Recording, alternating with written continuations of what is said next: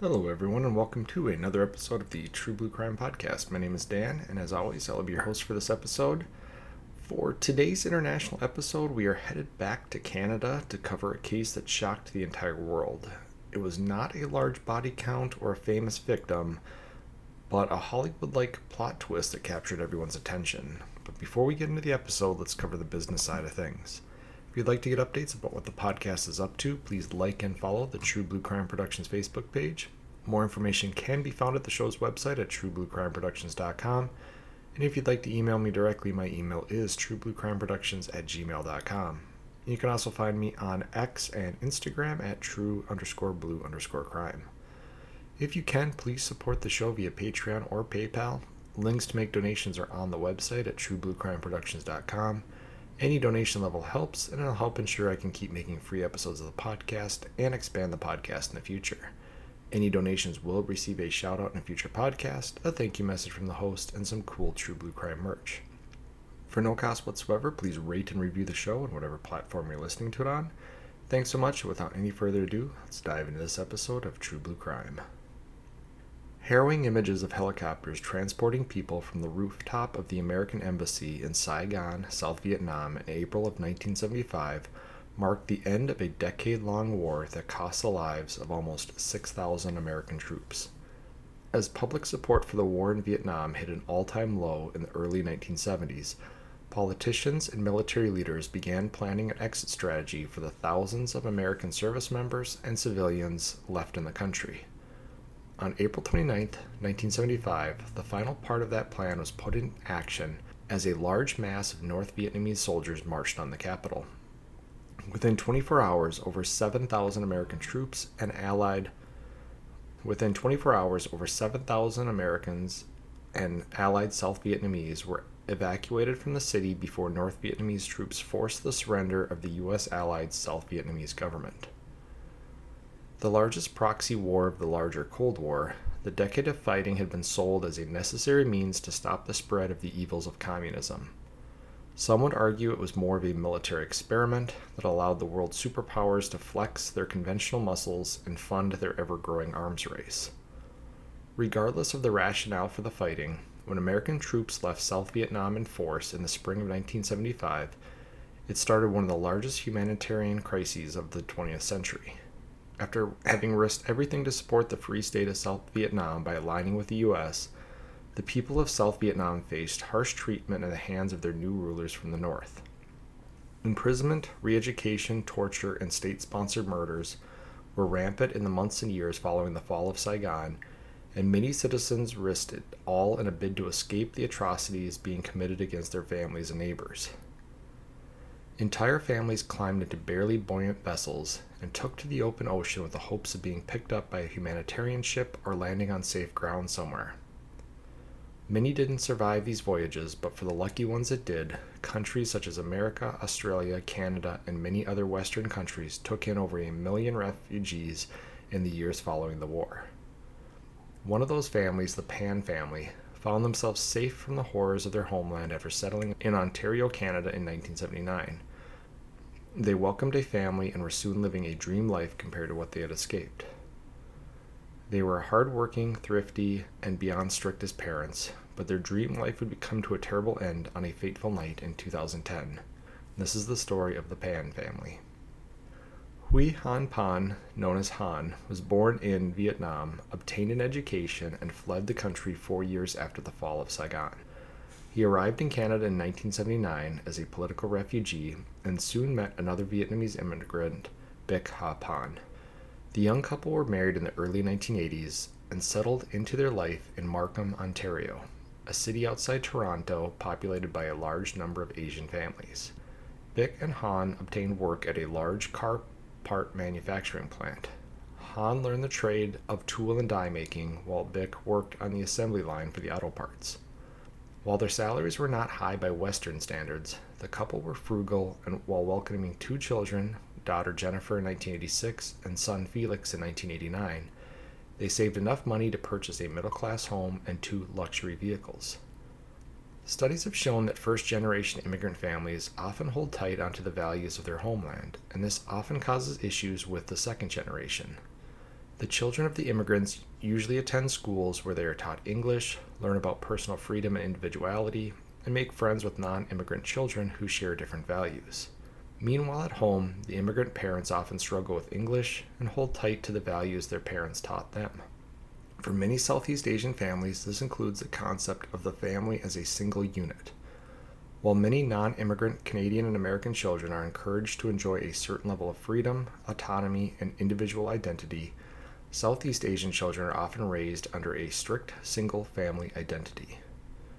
This means that any positive or negative action by a member of the family reflects on the entire family. As a result of this single-family image, households often had strict rules and heavy expectations placed upon the younger children. In the case of the Pan family, this included a heavy dose of schooling, arts, and activities that were meant to bring pride to the family unit. Jessica was pressured from a young age to perform. This included piano and figure skating lessons and competitions starting at 4 years old. Training in these areas occurred daily, and Jennifer was expected to get nothing but the highest grades in school at the same time. Jennifer's parents had dreams of their daughter becoming an Olympic figure skater for Team Canada, but those dreams were dashed when Jennifer tore a ligament in her knee at the age of 8.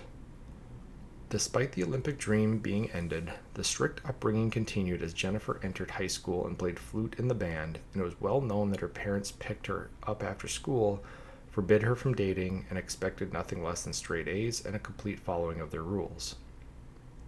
Han was described as a tiger dad, pushing both Jennifer and Felix to achieve greatness and not accepting any excuses for failure. Bick was said to not be as aggressive, but went along with the strict parenting. Most strict parenting structures cease to exist when a child becomes an adult and he or she obtains some level of independence, but by outward appearances, Jennifer continued to live under the oppressive rules of her parents into her early 20s. Most of her friends had never known her to attend a high school dance, a college party, and by 22 she had never been drunk. Jennifer's parents believed their hard work and strict guidelines had paid off. Jennifer brought home report cards that showed straight A's, and she was accepted into Ryerson University to continue her education after high school.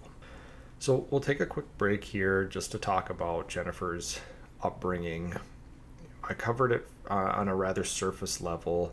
The information I got about the Southeast Asian families and their single family unit, that actually came from a study that was done in Norway, but it pretty much reflects what the Southeast Asian families ran into in most Western civilizations. So when I talk about this family unit, basically, from what I understood from the research, Southeast Asian families are multi-generational, and anything that is done, any accomplishment or any shortcoming reflects on the entire family. And that's much different than in Western civilization. Now, we do have cases where you have let's say a school shooter situation, and of course people will look at the family to say, how did this kid turn out the way that they did? But for the most part, the blame for the school shooting, anything like that, will come down on the kid. It won't necessarily negatively affect the entire family, the grandparents, brothers, sisters, mom and dad. Whereas in Southeast Asian families, again, if one child succeeds and becomes this Olympic figure skater, that's accolades passed upon the entire family. And if a child has shortcomings, that is a black mark to the entire family. So it's just a very different structure system, and that's why a lot of people look at this and can't understand why there's such a drive. And nowadays we call it living vicariously through your children. We see this often with whether it be sports parents that want their child to excel at the sport that they played when they were in high school, or something along those lines. But usually in American civilization, that living vicariously through your child is usually limited to just one sport, whereas in Jennifer's case, she had to excel at piano, at band, at school, at figure skating till she blew out her knee.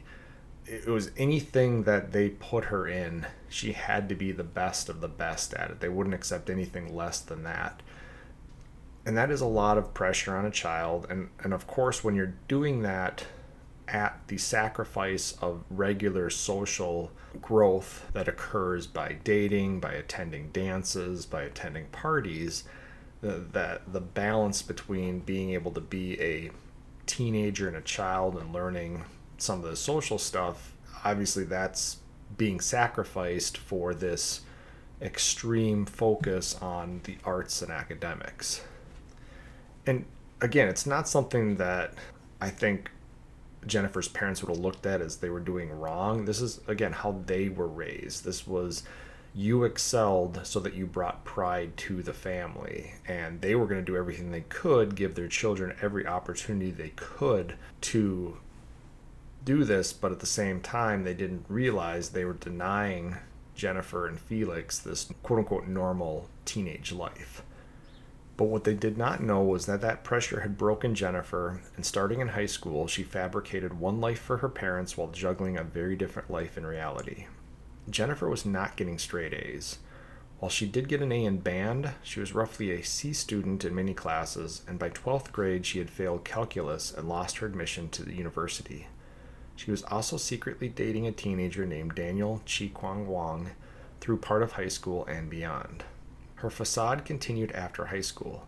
Fearing the wrath of her parents for losing her college admission, Jennifer pretended to go to college while she secretly worked part-time jobs, visited her boyfriend, and filled notebooks with fake notes to fool her parents into thinking she was attending classes.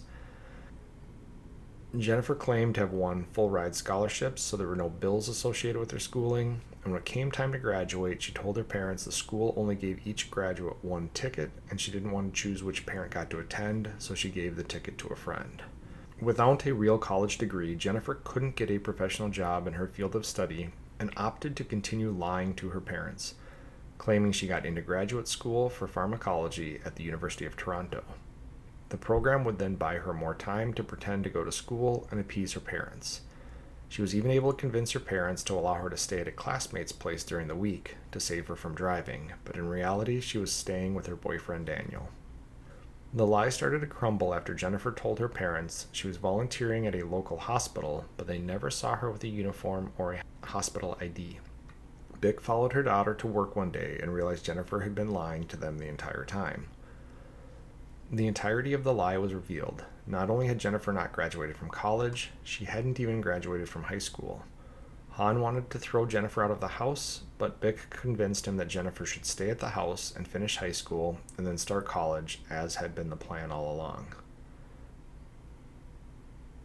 And in reality, we'll talk about it later, but she's actually supposedly, according to Han, given a choice at this point.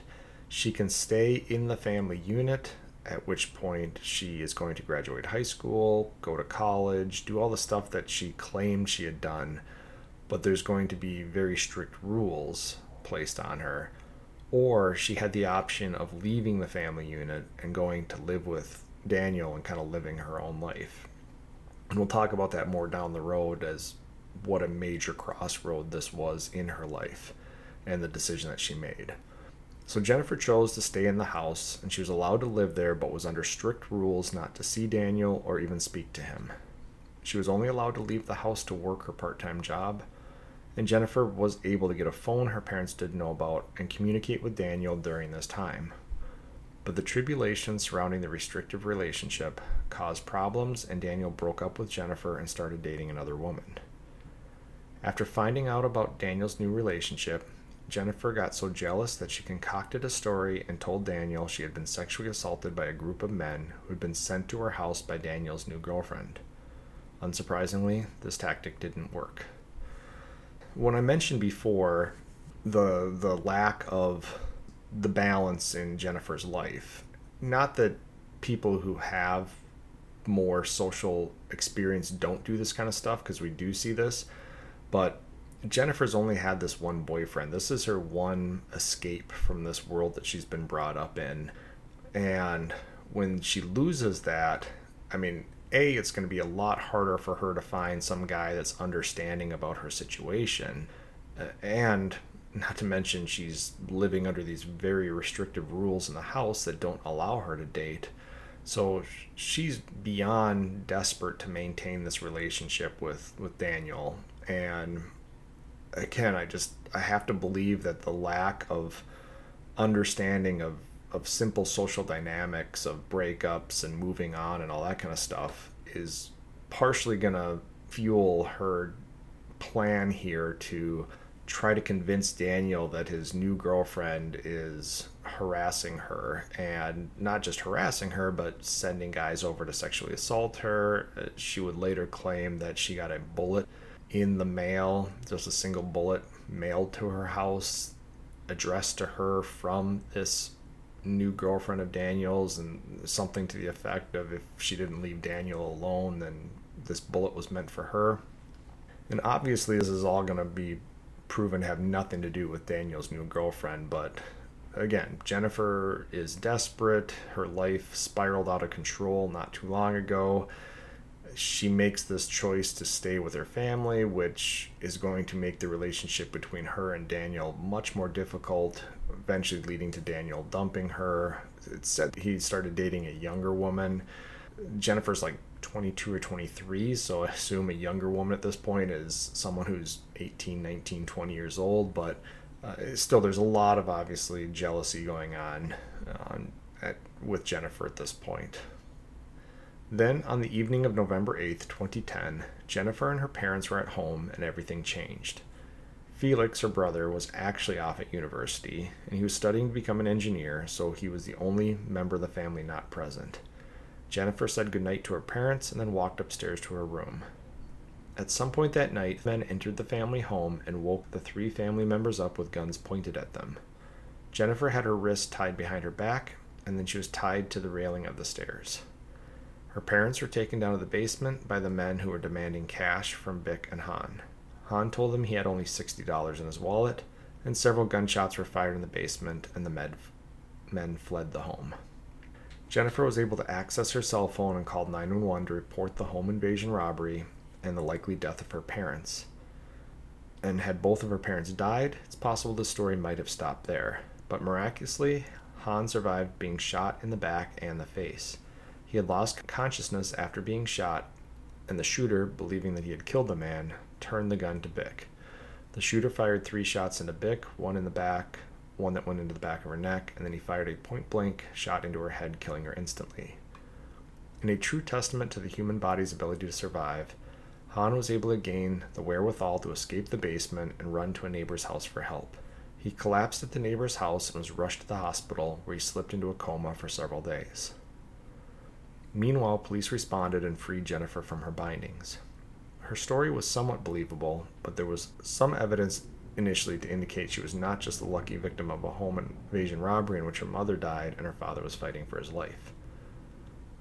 The crime itself was believed to have been motivated by the idea that Jennifer's parents enjoyed an upper-middle-class lifestyle and did not shy from flaunting their wealth with luxury vehicles and a nice house. From the outside, it would appear the family may have had a good amount of money. And so this is something, again, that we talked about earlier, is this is something that's very important in Southeast Asian families, and it's not seen as being gaudy or flaunting, I guess, in any way. It's just, there's certain status symbols that if you can achieve them, it means you're bringing pride to your family unit. And that includes, in this case, these luxury vehicles and the nice house. Again, it's not as if they're out there purposely flaunting these items. It's just more of a purchasing them, owning them because you've achieved a certain level of financial success. But from the outside, if you're looking at people who have luxury vehicles and a nice house, you're assuming that they have a lot of money. But to plan a robbery of this level usually involves the existence of and knowledge of a large amount of high-value items or cash in the home. While Han and Bick had good jobs, they did not own a business that dealt in cash, such as a restaurant, and there were no known rumors about the family stockpiling large amounts of valuable items.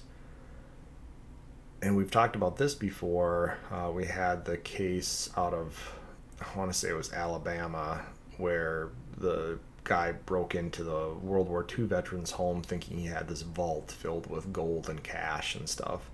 So It's not very common for suspects just randomly be driving down the street, see a house, and go, "Oh, I think there's money in there. Let's go in with guns and try to get cash out of that house." A lot of the times these neighborhoods, the houses are roughly all the same size, look roughly the same, so you're not going to be able to differentiate who has money and who doesn't, or who, I should say, who stockpiles money and who doesn't. So usually you'd have to have some idea that a certain house, for some reason, contains a large amount of valuable items that are easy for you to take. And criminals have made mistakes before, so this could have been a mistake by the criminals, but the treatment of Jennifer left police perplexed. The suspects were so brutal that they executed or tried to execute two people over $60 in cash, but yet they left an eyewitness to the crimes alive. Jennifer had also not been blindfolded or had her vision obscured in any way, so she would have been a very solid eyewitness for the police. And the idea that the suspects had tied her so loosely that she could access her phone in her pocket and dial 911 also did not sit well with investigators. The family did have some valuable items, to include jewelry and electronics, and the suspects seemed more focused on killing the parents than they did removing anything of value, making their crime a very high risk and very low reward incident. Investigators had their suspicions about the case, but kept them close to the vest for a few days until Han came out of his coma and told them some valuable information. Han recalled seeing one of the suspects and Jennifer talking in soft tones, as if they were working together during the incident. This flew in the face of how anyone would act if unknown people came into your house in the middle of the night with guns and threatened you and your family. Armed with this information, investigators interrogated the now more suspect than victim, Jennifer, and she cracked under the pressure. She admitted she was in on the murder of her mother and the attempted murder of her father, and she outlined the entire criminal plan for the investigators. It began after Jennifer made her first attempt to have her parents killed in the spring of 2010. She had approached an old high school classmate who was rumored to have committed several crimes, including armed robbery, and offered him $200 to kill her parents. He allegedly turned down the offer, but directed her to someone he knew that would do it for $1,500, but that plan fell through as well. A few months later, Daniel and Jennifer got back together, and Daniel used some of his contacts he knew through his low-level drug dealing while managing a pizza restaurant to set up the crime. Daniel obtained a secret cell phone and SIM card for Jennifer and put her in touch with a man he knew as Homeboy, who was in fact Lenford Roy Crawford. Lenford used his list of criminal associates to hire Eric Sean Carty, known as Sniper, and David Melveganem. The three agreed to carry out the crime for $10,000. Daniel and Jennifer did not have the money up front, but Jennifer calculated she would receive around $500,000 if both her parents were killed, and she would pay the men from her inheritance, and then Daniel and her would be free to live together. Digital forensic evidence showed that Jennifer had texted the men the code game time on the night of the murders, and she had snuck downstairs and unlocked the front door so the men could enter without making any sound. The plan had always been for the men to kill Jennifer's parents, stage the scene to look like a home invasion, and then leave. However, they didn't take any items for fear of the items being traced back to them, and they were expected to get paid for their crimes out of the inheritance money. While it's likely the police would have eventually figured out the truth behind the crime, the fact that Han survived was both amazing and it helped speed up the investigation. And we've talked about this on several different cases before too, is people make these grand criminal plans and they think that they can fool the police, and there have been instances where investigators, the police, have either been fooled or there just has not been enough evidence to prove that somebody committed a crime. But these are a bunch of early 20-year-old, basically kids, that are trying to plan the perfect murder, and they make quite a few mistakes.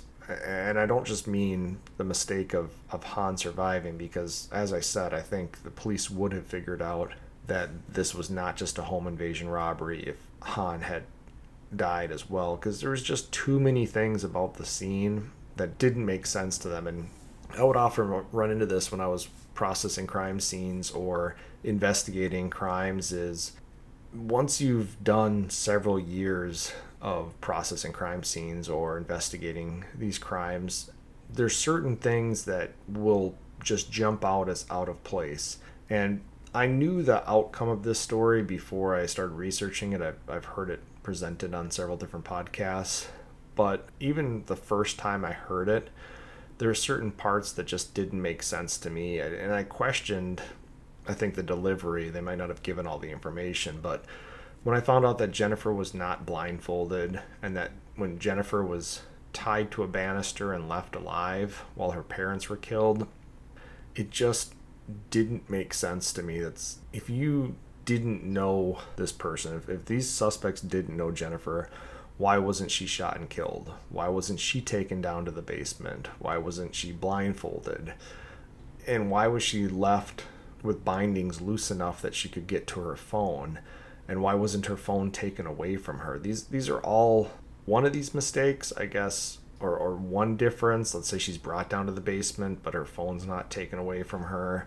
She's brought down to the basement, and for whatever reason, she's not shot. I guess there's some aspects of it that you could look at and say, okay, they felt bad for her, whatever it might be. But when you put it all together, that she's separated from her parents, she's not blindfolded, she's only tied up enough that she can't quite move around, but she can still get to her phone, it all just reeks of the crime not making sense. And then you throw in the fact that we just talked about this with the Ryan Waller and Heather Kwan case, is when you're looking at motive, the evidence from the scene will always tell you what the most likely motive was for the case. And in this case, although the home is staged to look like a home invasion, the actual crime that seems to be the motivating factor for this is the murder. And in reality, a couple guys coming into a house in the middle of the night at random, finding two people to commit a staged home invasion, but in reality executing or trying to execute the two adults of the home. That's what the scene was telling the investigation crime scene technicians happened. That's not a motive that normally makes sense.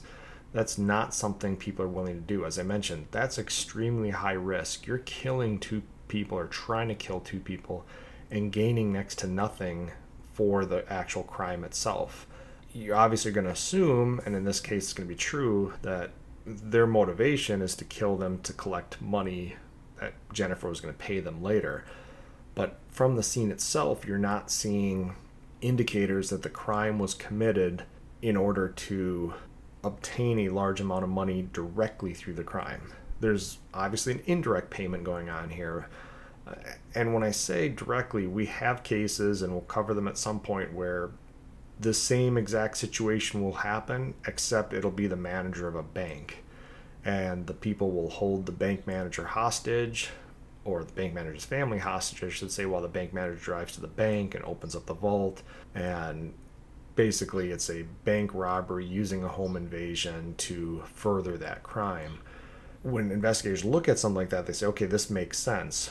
We've got somebody breaking into a very targeted house to take people hostage at gunpoint to then further the crime to hopefully clear out a bank vault. Like, you can connect all the dots, everything makes sense, and eventually if people are killed, they can be killed because now they want to cover up that crime in the end. But you can basically go from A to B to C to D all the way through these dots and say everything that these criminals did made sense. Their plan makes sense. Whereas in this case, you're going, okay, they targeted the house, fine. They went into that house thinking there's money, that's fine. Then they execute two people, leaving one person alive, flee the house. It is staged to look like somewhat of a home invasion robbery, but nothing of value is really taken. So at the end of the day, you've got a major crime committed for what appears to be almost no gain. So as much as these guys tried to think out everything, to me, I'm just even shocked that they did this while Jennifer was home. And I know she didn't have a lot of availability to be away from the house, and maybe they thought that if she was away from the house when this happened, it would look more suspicious for her. But the fact that she was there was ultimately the downfall. The fact that her father survived, was able to see her whispering and talking softly with the suspects, and then all the stuff that should have happened to her that didn't indicated that she was in on the crime. So again, this is just one of those cases where people think they've planned out the perfect crime. They probably sit around and talk about it, convince themselves that this is going to fool the police, that it's going to look like this terrible crime that Jennifer's a victim of. She's going to collect the life insurance on her parents. She's going to be able to sell the house, split the proceeds. And that's where the $500,000, I think if you added up the life insurance, the value of the house, their property, the cash they had in the bank, I think the Pan family had about $1 million. And obviously she was going to have to split that with Felix, but she was fine getting $500,000, not having her restrictive rules from her parents anymore, and then her and Daniel could start this new life with this money. And with Jennifer's confession, she was placed under arrest on November 22nd, 2 weeks after the murder of her mother and the attempted murder of her father. 6 months later, arrest warrants were issued for the other 4 men involved. Eric, Daniel, and David were arrested in April of 2011, and Lenford was arrested in May of 2011. All 5 were put on trial in March of 2014. The prosecution presented Jennifer's confession as well as digital evidence of text messages between Jennifer and Daniel prior to the crime. And so again, not only do we not have a very well thought out crime, all the people involved, the police are able to find text messages between these people planning out the crime, talking about it on the day of the crime. So, and this is where I say, even if Han hadn't survived, I think eventually police were going to figure this all out, because these young criminals did not have enough stuff covered to protect themselves from the investigation. The suspects, including Jennifer, pled not guilty, and the prosecution used the evidence, the circumstances of the crime, and witnesses to tell the story of an oppressed but criminal-minded Jennifer and her desire to rid herself of her parents in order to live rule-free with Daniel. Jennifer, Daniel, David, and Lenford were all found guilty of first-degree murder and attempted murder and were sentenced to life in prison with a mandatory non-parole period of 25 years. Eric Carty had originally pled not guilty to his charges, but his lawyer fell ill during the trial, causing the judge to declare a mistrial against Eric. After the other 4 were convicted, Eric chose to avoid trial by taking a plea deal that landed him an 18-year sentence with the possibility of parole after 9 years.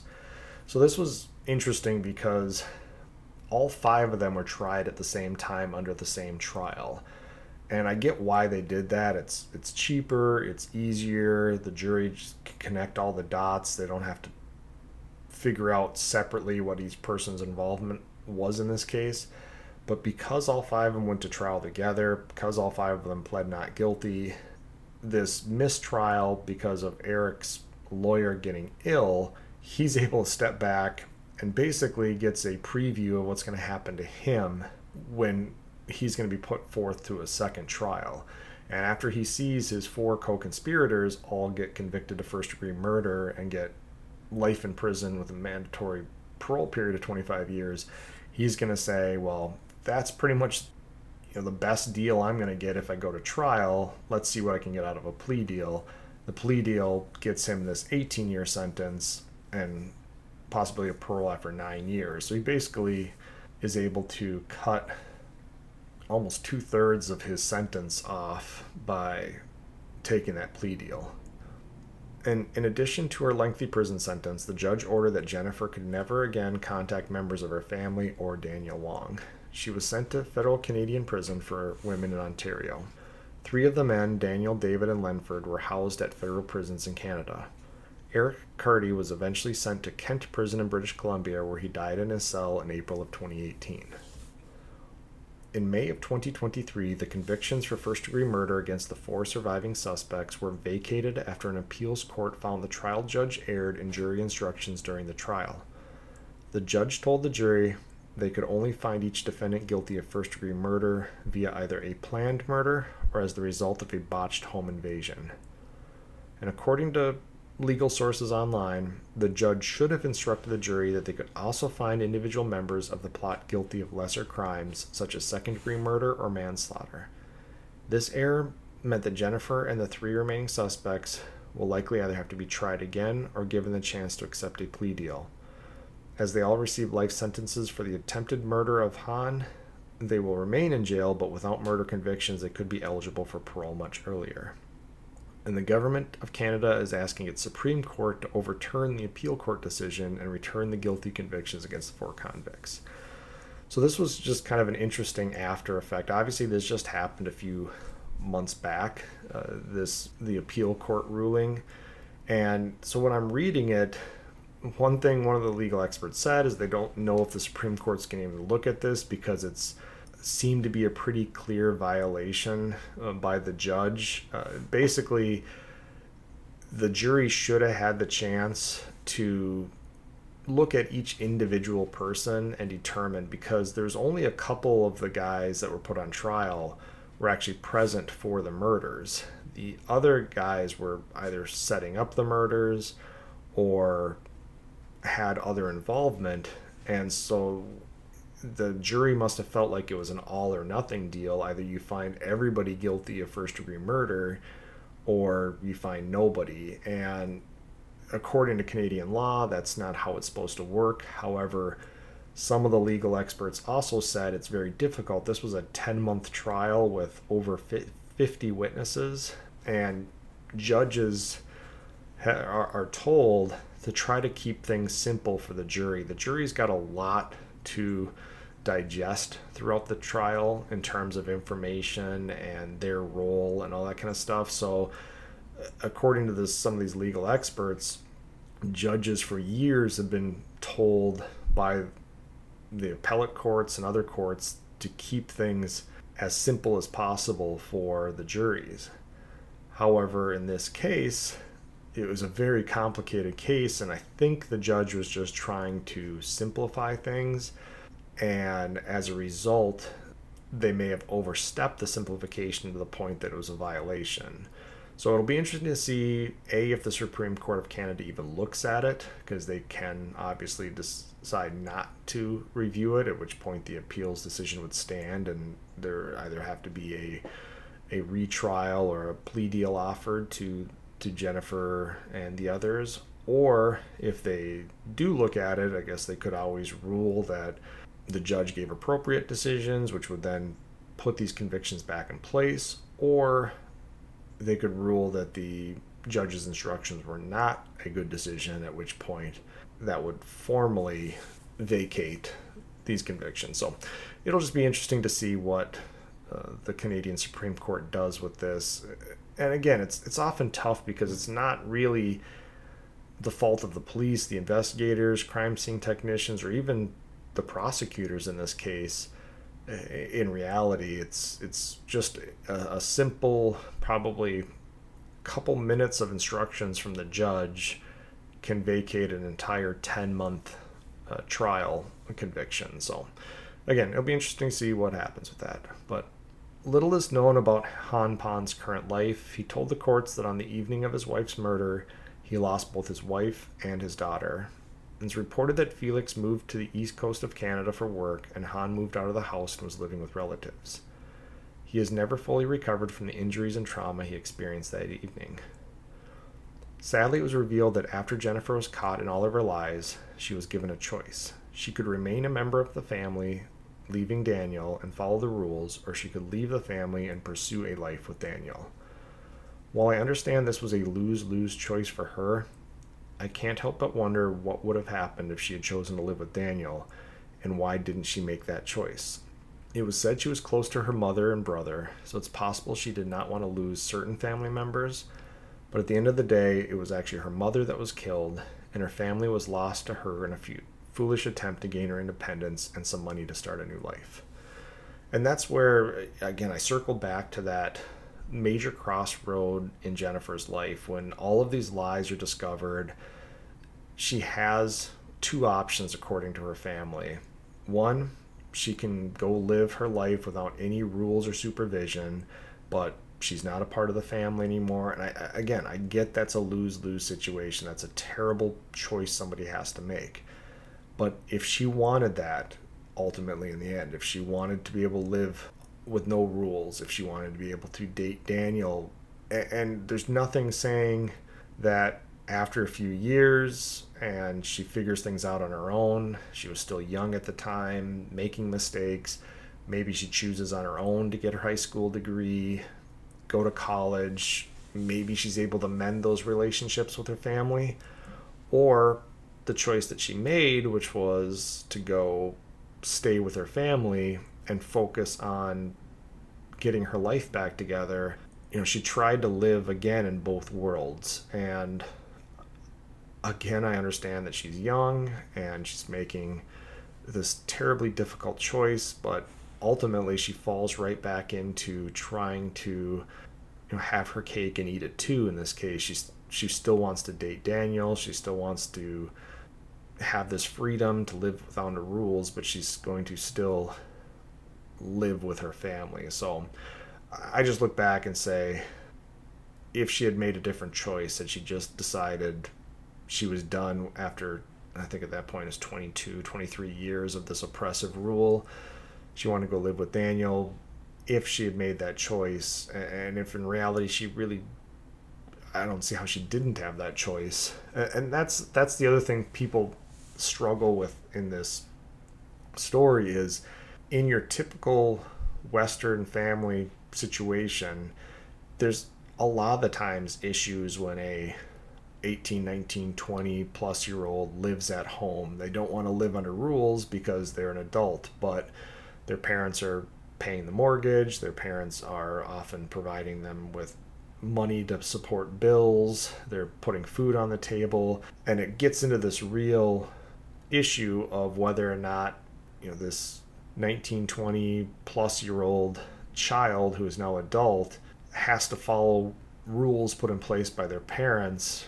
And oftentimes when there is that issue at hand, there are some major problems. So I always told people when I was a police officer and dealing with people who are complaining about their adult sons or daughters living at home with them, is as humans, at least from my experience, teenagers, late teens, early 20s, were designed to go out and make mistakes and learn.